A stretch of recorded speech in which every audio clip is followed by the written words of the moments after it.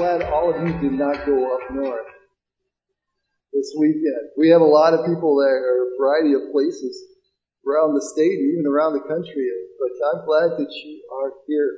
You know, this series, Up North with Jesus, has brought back to my memory the trip I got to take to Israel some 14 years ago. I had this great privilege and blessing to be able to go to Israel and actually see some of these places we've been looking at here in this series, going up north with Jesus, as we've looked in the region of Galilee. And as I went around from place to place, going from the north to the south and then back to Jerusalem, I kept saying, it's real. It's real. It's true. Wow, everything I've studied in the Bible, everything, that I've grown up understanding and reading about and learning about, and even my mom when she, taught me the flannel graph stories. Anybody been there? Yeah. And all those things, and it was like, it's real, it's real, it's real, And being, where much of Bible history occurred and walking where Jesus walked, it was amazing. It was amazing, incredible. And all week when I was there for those 10 days, I would go like, in fact, people say, Mark, your mouth is like, all week long. We had this tour guide that was pretty phenomenal, and he was great, and he knew the history of the Old Testament and the history of the New Testament. And everything, even in the bus rides, he would say, oh, look over that range. That's what happened in the Old Testament there. That's what happened in the New Testament there. And it was just incredible experience that I got to enjoy. And just all week I was like, wow. It was an incredible trip. On that trip, we started up north in Galilee. You fly into Tel Aviv and typically, and then you go up in Caesarea and work your way around, and then you usually come down to Golden Heights, and you work your way down. A lot of the tours seem to go the same way. On that trip, we started up north in Galilee and visited many biblical historical sites. One of those sites was a place believed to be Peter's house. And here is a picture of it. Now, the building on top is just a museum. I want you to know that, okay? It's the ruins below it. And they began... Over there they got these tells, and so they begin to excavate the tells, and they'll find different layers of history working down through the tells. And so this is one of those places where they've dug down, and they believe this is the place of Peter's house. Capernaum, it was in Capernaum, a city that we're going to actually look at today and next week also. Now, Capernaum was a city that's mentioned many times in the Gospels. A lot of times in the Gospel of John. Capernaum was located northwest in the corner of the Sea of Galilee, and you'll kind of see that here on the map. And it is along the shoreline there of the Sea of Galilee, near the borders of the Old Testament scriptures of Zebulun and Naphtali, the promised land that was given by God to the Israelites, tribes as an inheritance after the Egyptian slavery. And so the city was on the great highway from Damascus to Achaia and Tyre. And so Capernaum was a larger city that many people passed through.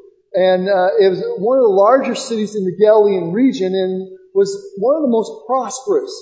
And it was a crowded area, probably one of the most crowded in all of Israel.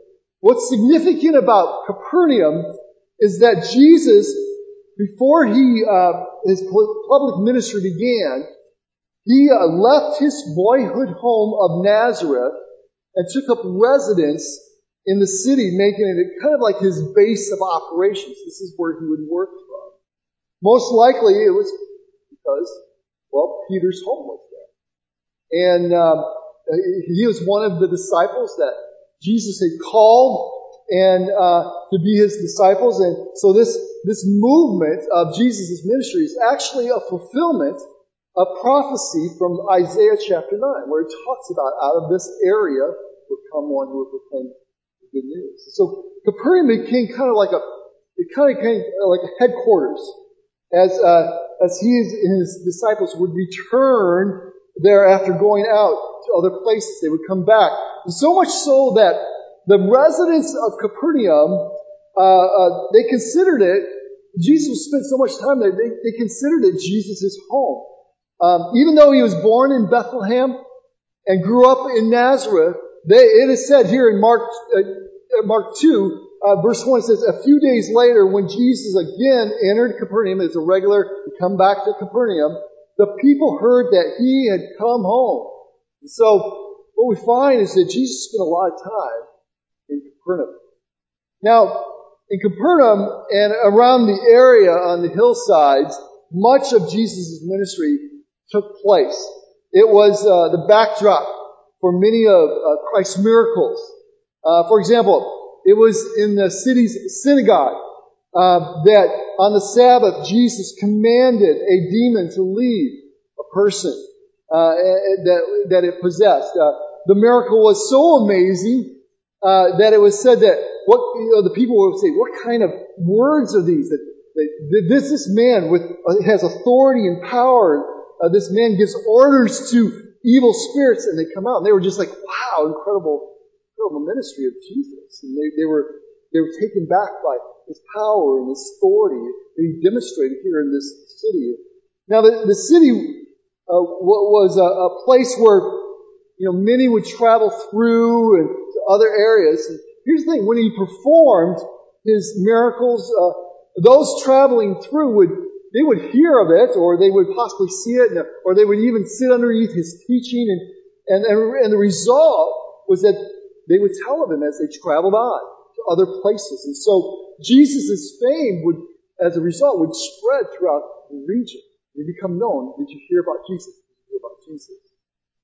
On one occasion, word spread that Jesus was teaching in a certain Capernaum home, and the building was soon packed. There was people pile into this home, and it must have been a little bit larger home. And so 4 men carrying a paralytic man boldly wanted Jesus to heal him, but they could not get close to Jesus due to the crowd, and they couldn't get him through the doorways. People were blocking, and so the 4 men decided to go up on top of the house and dig their way through the roof. They would open up the roof, and once they opened it up large enough, they would slowly lower this man down in front of Jesus. And because of their faith and seeing that, Jesus immediately heals the man and says that, hey, your sins are forgiven.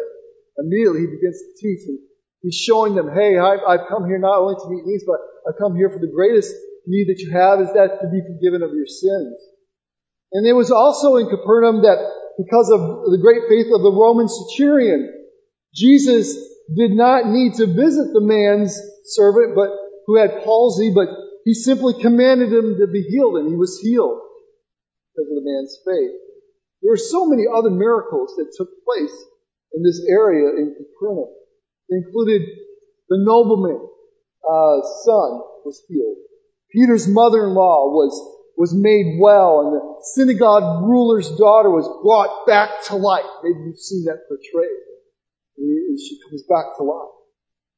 And what's interesting is that at least 5 of the original 12 apostles of Jesus who were called to follow him lived in Capernaum. There was James and John, there was Andrew and Peter and Matthew. So it became this place where Jesus centered his ministry. And he worked out to the rest of the region from there. Now, it is believed that just outside the city of Capernaum, that Jesus gave one of his greatest sermons, or you could say teachings, that being what is called in our Bibles the Sermon on the Mount. And that's what I want to look at today as we go in this series and visit different cities of where Jesus did his ministry. And I want to look at the teaching of Jesus, in particular, the first part of the Sermon on the Mount in Matthew chapter 5. And so I invite you to open up your Bibles to Matthew chapter 5. And we'll be looking at those first verses in that section. Many scholars believe that Jesus spoke this sermon over many days and not just in one sitting. But regardless of how long it took to preach this or teach this sermon, it has become a great resource today in understanding our call as believers to live as kingdom people. Repeatedly, the writers of the gospel would state what Jesus did and His purpose in coming. And we see this in this section. In fact, in the verses just preceding chapter 5 and in chapter 4, verses 22 to 25, I want to look at those first.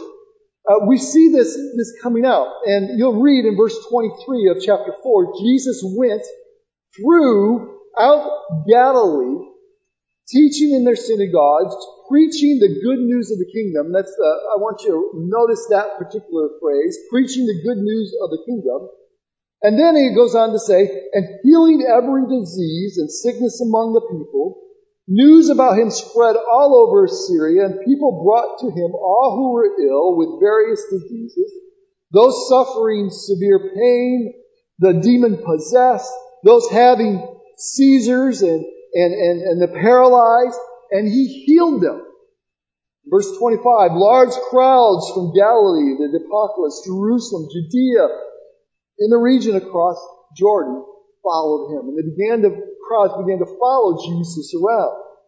And here's the thing, as he preached, questions would come about the good news of the kingdom.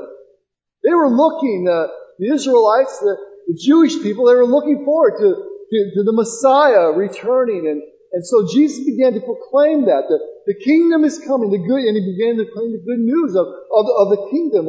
And so they would ask questions like, how do we know we'll be part of the kingdom? And what do kingdom people live like? What we see happening, I think, even here, early on in Jesus' ministry, we see Him living out what it is to make disciples. He proclaims the good news. You see that?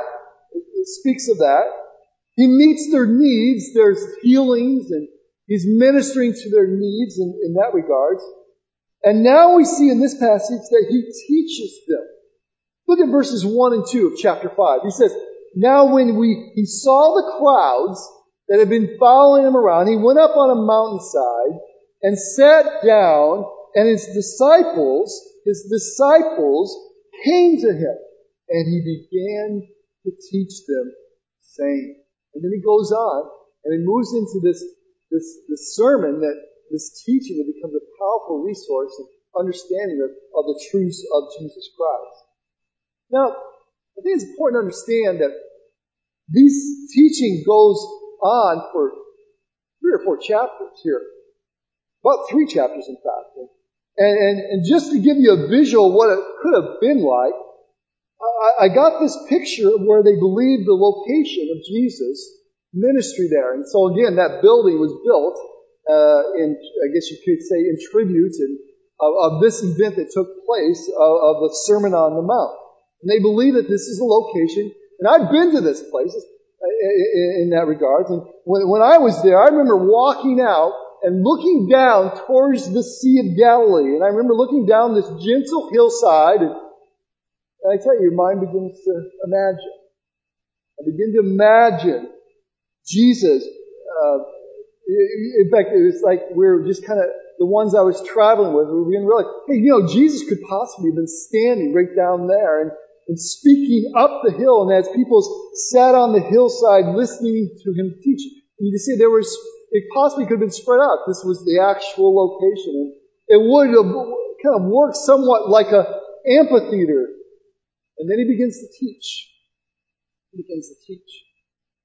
And He begins in verses, what we have recorded in verses 3 to 12, teaching about the character of one who is living as a kingdom person. Now, I think it's important to understand the book of Matthew. His main focus is, as he writes the book and records the history of Jesus and what took place, he wants you to understand that Jesus is king. He came to be king. And so there's there's a lot of kingdom phrases throughout the book of Matthew. And so we see that. And so he begins the teaching about the character of one who's living as a kingdom person. And he goes on then after that, and you'll see as he goes on in chapter 6, the rest of chapter 5, and chapter 6, and chapter 7, he goes on then to give application in specific areas. In fact, this week, if you take your growth guide, whether you use the YouVersion app or whether you take that handout that's in the bulletin there, the rest of the week, I want you to look at these different sections of the Sermon on the Mount. And I want you to look at that and just dig in a little bit. And maybe you might need to get some other resources out. But look at how he looks to apply these character qualities and how we as believers are called to live this out as kingdom people. Now, this teaching, I think it's important to understand, is not about how to become a believer.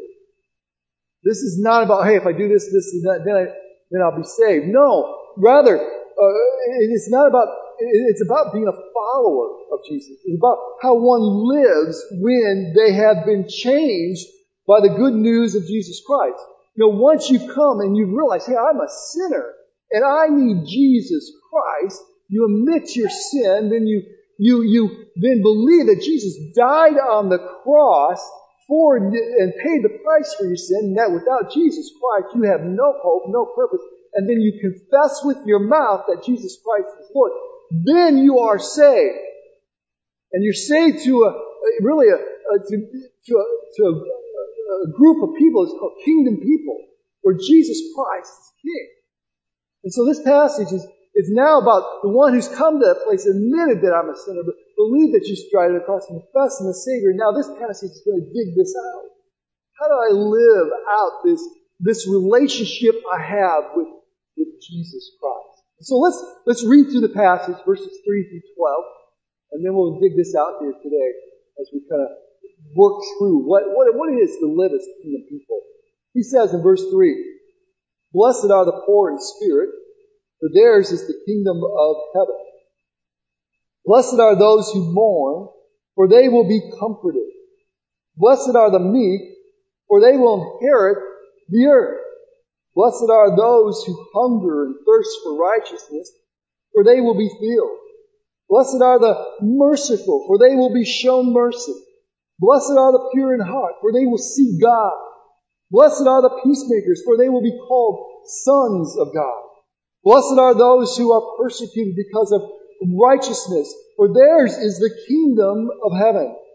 And then verse 11 and 12, "Blessed are you when the people insult you, persecute you, and falsely say all kinds of evil against you because of me. Rejoice and be glad, because great is your reward in heaven. For in the same way they persecuted the prophets who were before you." Now this passage, it's called the Beatitudes. You'll see that as a title there. And they really lay the foundation for the rest of Christ's teaching. Out of these blessings or these attitudes, comes then the teaching of the rest of the Sermon on the Mount. There are attitudes or character qualities that come from the life of one who follows the ways of Jesus Christ. These Beatitudes, in many ways, are, if you really think about it, they're out of touch with the reality of the modern world that we live in, aren't they? This is not something that would be lifted up per se within our culture. They seem to be out of touch because they go against the things that the world sees as important, as power and wealth and control, self-gratification and possessions. Imagine if we were to go to Wall Street and ask young businessmen and women to come up with a list of beatitudes for the real world. Imagine what that list would be. Think about that with me for a moment. They probably would look like this. Blessed are the rich and famous, for they shall have what they want, right? Or blessed are the powerful, for their will shall be done. Or blessed are the strong and beautiful, for they will have a lot of people following them on Facebook, Instagram. Blessed are the well-educated, right?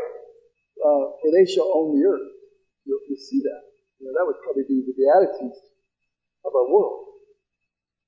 And what Jesus does, I think, here, he emphasizes things that are the exact opposite of what the world lifts up. Right? He emphasizes meekness, humility, poverty in spirit, care and compassion. You've got to ask the question, why? Why is that?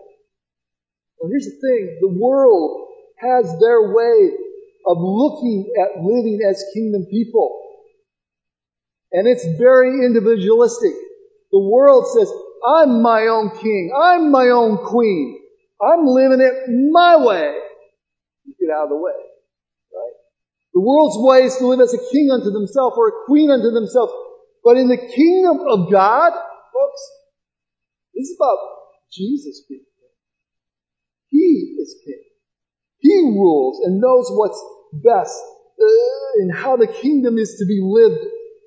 And what's great about our King, King Jesus, is that He sets the example Himself. He came and He sets the example, continues to set the example for us to follow. So the Beatitudes are more than just good principles to live by. The Beatitudes are a call to live as His kingdom people, and that's my challenge to you today. Are you responding to the call to live as His kingdom people? When one comes to faith in Jesus Christ, it's about living as kingdom people where Jesus Christ is king, and we are called to reflect His character. And He says here, what a blessed life. That is a blessed life. Possessions are not a blessed life. A new car is not a blessed life. Whatever is not a blessed. You fill in the blank. That's not this. He's saying, this. You want to know what a blessed life? This is a blessed life. Living as a kingdom person with Jesus Christ as King. So what are the characteristics of those who are living as kingdom people blessed by God? Matthew here, he brings out eight characteristics. So I want to just look at them. The first one is this. First of all, it's a person who is humble. He says, blessed are the poor in spirit. And I think it's important to understand that this has nothing to do with poverty. Because poverty in and of itself is not good. See, to be poor in spirit is to be poor in the inward self and not in the outward circumstances per se. In other words, to be poor in spirit is to know one's spiritual poverty before God. To understand who you are in relationship to God and your desperate need for God. It's living life knowing how desperate you need Jesus in your everyday life. Without Jesus, I'm spiritually bankrupt. Without Jesus, I have no purpose. Without Jesus, I have no hope. And coming to that place, Jesus, I so desperately need you in my life. See, the opposite of a poor in spirit is having a spirit that's really full of self. Life is about me. The difference is that one thinks he or she is righteous, I'm a good person or whatever, versus the one who acknowledges is that they desperately need to stand in Jesus Christ's righteousness, and anything that I do is just filthy rags. It's worthless. I need Jesus. I need Him to work His righteousness out through my life. There's a difference of being self-righteous versus being given the righteousness of Christ. And one who understands they have been given Christ's righteousness, they begin to realize, hey, without Jesus, where would I be? Without Jesus, what would my life be? Without Jesus. It's a person who is humble and understands that in comparison to God. Secondly, it's a person who grieves sin. He says here, blessed are those who mourn. And the question is, well, mourn for what? Well, if you understand the text, if this is about a mourning over sin. It's to be brokenhearted. It's to understanding the price that was paid for me to be forgiven and for what sin causes when I choose to give into its temptation. It's a brokenness of self that comes from knowing Christ went to the cross and realizing that it was our sins that put him there. And he willingly went and he paid the price. He paid our debt. You know, King David realized the importance of brokenness before God after he was confronted about his own sin with Bathsheba. And if you go, you understand that story where he had Bathsheba come to his castle and he had an affair with her, and he was confronted with this. Not only with adultery, but he was confronted about the murdering of her husband too, to try to hide it. And as he comes in, he begins to grieve and become broken about a great sin. He writes here in Psalms 51, he says this, he realized before God, and he's just gripped with the reality of his need to repent and his need to pour out his brokenness and his need to be broken before God. He says this in response as he writes, you do not delight in sacrifice, or I would bring it. See, David could bring every kind of sacrifice. He was a rich man. He could offer whatever. He goes, you do not delight in sacrifice, so I would bring it. You do not take pleasure in burnt offerings. But he says here in verse 7, the sacrifices of God are a broken spirit, a broken and contrite heart. Oh God, you will not despise. See, God will not despise a person who truly has a broken spirit before him, who truly grieves their sin and looks to grieve that. You know, I think one of the things that hinders us in our walk with Christ is a failure to let repentance be a regular part of our walk with Jesus. I've come to discover that I need that. If I'm going to continue to walk in depth and relationship, I need to continue to walk and let repentance be a regular part of my walk with Jesus. And here's why. Because first of all, it's the pathway. It's the pathway of genuine repentance. If I'm really going to deal with the things, I gotta become broken before God. Repentance is not just mentally admitting I've done wrong. It's the fruit of repentance. Ultimately, the brokenness in my heart. It's a change of heart, which it comes. I don't want that in my life. It's deciding. It influences the choices you make. That's where genuine repentance has come. But also, see, brokenness is what motivates a person to act. To choose God's way rather than my own way and say, man, I don't want this in my life. I don't want this sin in my life. And so we see that this is what begins to lead to a person being blessed. Ultimately blessed by God. It also, this brokenness, it restores genuine joy in life. It restores this joy. It's out of true brokenness that the greatest joy and genuine thankfulness will come. See, when I know that, when I become broken before God and then I see God rebuild me and restore me and make me new, then that's peace. Then that's joy. And here's the thing, it's ultimately what God blesses. It's what God blesses. It comes this peace and this contentment and this confidence. You gain a confidence as you walk before God that comes when you know you are right with God because you grieved your sin and you've seen it. And so I wanted to spend a little extra time there because I think this is so powerful and this is so important. You're going to see God do great things in your life. It's going to come out of this understanding of the need to grieve sin in my life and how it affects not only me, my relationship with God, but also how it affects others in my life. He goes on, though, here we see the third aspect, and that is that it's a person who is kind and gentle. He says, blessed are the meek. To be meek is to have a gentleness, to be considerate and self-control. way about oneself. You have that comes out of this now as God restores you. And it's a gentleness of living out the love of Christ with a kindness and a self-discipline that results from one submitting oneself to God's ways. Peter writes of this. I think he gives a great description when he writes in 2 Peter.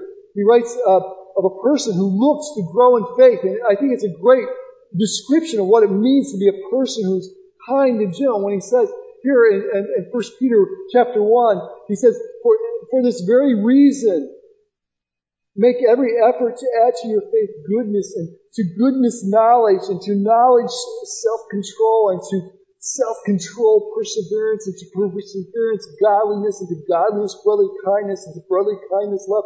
There. Yes, that's a person that's pursuing gentleness and kindness in their life. They're looking and growing in that life. Fourthly, it's a person who pursues God. He says, blessed are those who hunger and thirst for righteousness. It's to have a spiritual appetite. I tell you, this is something that the enemy does not want you to have.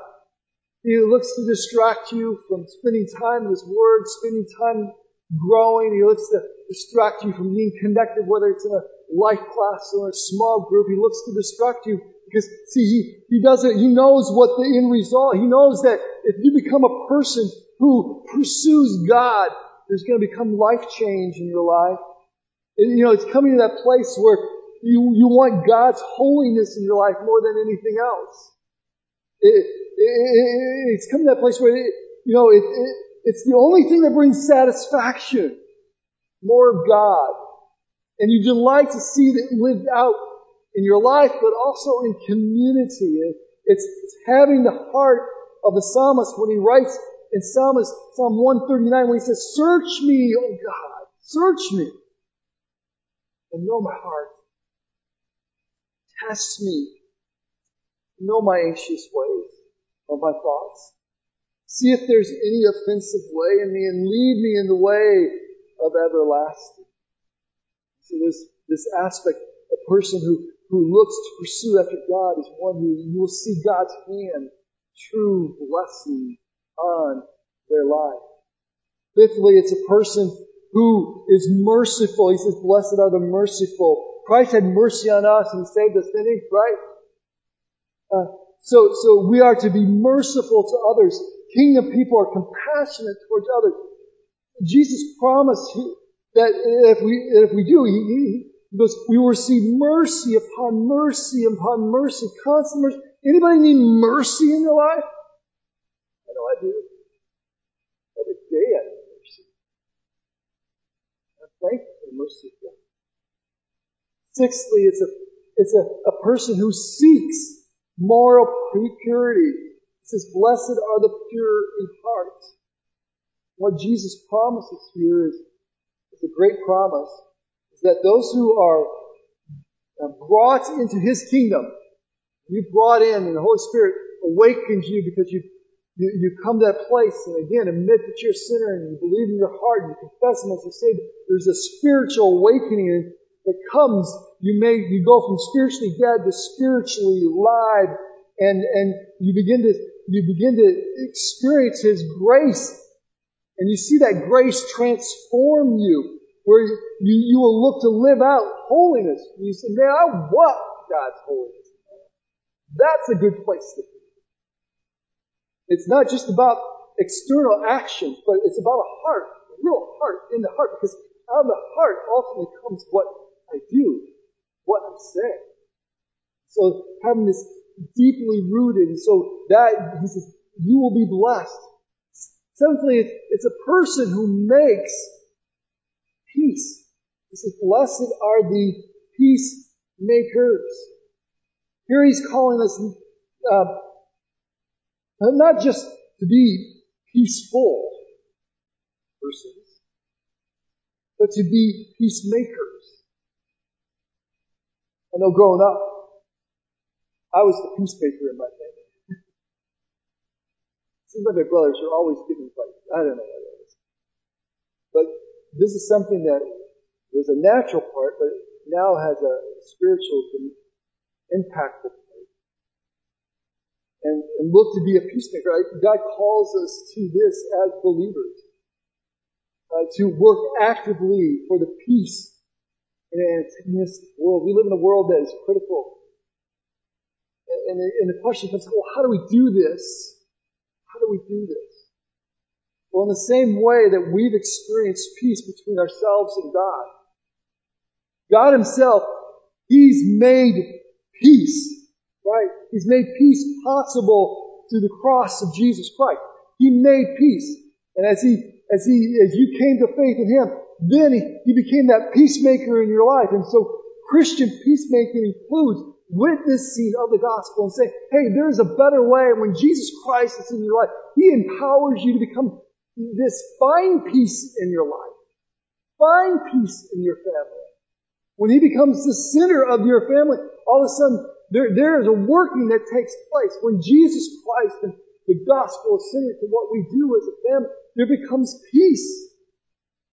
We're able to make peace. And so Christian peacemaking includes this aspect of the gospel, but it includes also living out the gospel of Christ in our lives and extending it to forgiveness to those who have wronged us in our life.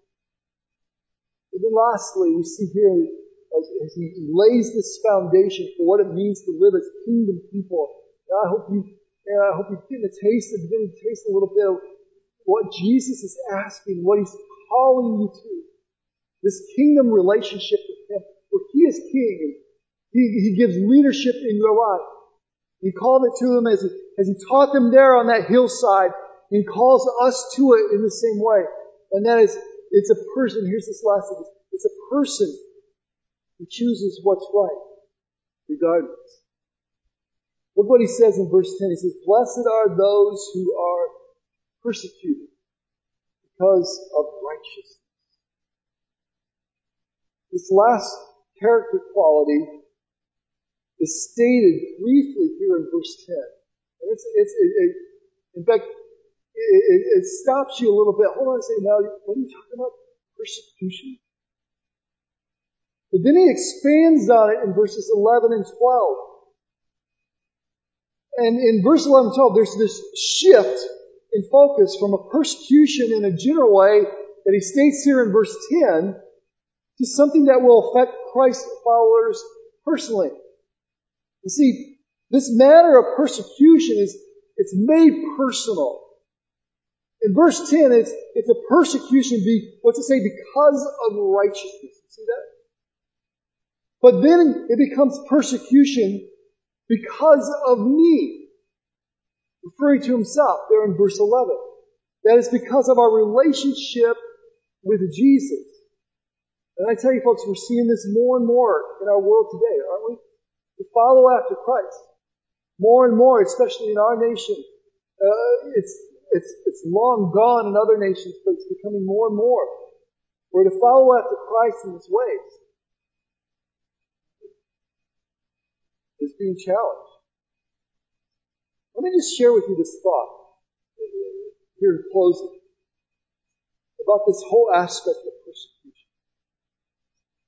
The persecution Jesus is talking about, and for which believers are, He says, rejoice and be glad. Like, hold on a second here. It's not, here's the thing though, it's not the hostility that will come to us if we have become like a nuisance or have insulted people because we're trying to influence or been rude or crude or fanatical. This is the persecution Jesus is talking about. It's because they have become like Christ. See that? In His righteousness, and are therefore being hated for righteousness' sake, as Jesus was. When Jesus came into the world, He exposed evil in the world simply by being righteous. He called people out, He spoke into them, and He pointed out, and here's the thing, the world hated Him for it. The religious people hated Him for it. Before He came, people could get away with hypocrisy and lying, and dishonesty and pride because others acted the same way. But when Jesus came, those sins were exposed for what they are. Just as light illuminates the darkness, persecution is a common experience for Christians, but it's proof that we belong to Jesus. Because as we live out His truth, if we live out these blessings here, these attitudes, the world's going to take notice and say, hold on a second, I don't like, this is making me look bad. But in reality, we're saying, no, we've seen a change in our heart. And so God opens their eyes. And so you'll see this reality, but it's proof. But it's also hopeful because we know one day we'll experience the heavenly blessings that we'll enjoy and love. So I want to ask in closing this last question, this. What would happen? What would happen if you lived as a kingdom person? What would happen if you made a commitment to growing each day more and more, living as a kingdom person? A people who are humble, a people who grieve, a people who are gentle and kind, a people who pursue God, a people who are merciful, a people who seek moral purity, a people who make peace, a people who choose what's right regardless. What would happen? What would happen in your family? If you led the way as a father, and a mother, what would happen in your family if you start leading your kids? Hey, we are going to pursue to live as kingdom people. We are a kingdom people family, and you would declare your home and say, hey, we are going to be about Jesus Christ being king in this home. What would happen if the kids started being humble towards each other? If they showed mercy to each other, compassion? What would happen? They say, hey, hold on a second, what are you doing yelling at each other? What's going on here? And then you begin to emphasize, no, we're kingdom people. How's Jesus want us to work this out in our family? What would happen in your family? Just think about that. I wonder if that would spread. I wonder if in families and in this church there would just be, we made a commitment. We're going to live as kingdom people. And we just start to, I wonder how that would change our church. That we're going to be people who seek to be merciful, people who seek more pure, people who pursue God together, people who choose what's right. When we come alongside each other and help each other. Come on, we're kingdom people. Let's keep growing. What would happen if that grew up? What would happen? I wonder what would happen if we saw that start to grow in our families and families then went into schools and kids started showing mercy to other kids in school and showing forgiveness to other people in school and say, no, we're going to choose right. And in school, all of a sudden, there's just this spreading and all of a sudden there's a taking over of Grace Sin Elementary, kids. What would happen? What would happen to that community? Come on, let's keep going. Let's continue to live it, showing the grace of God in the midst of it. What would happen?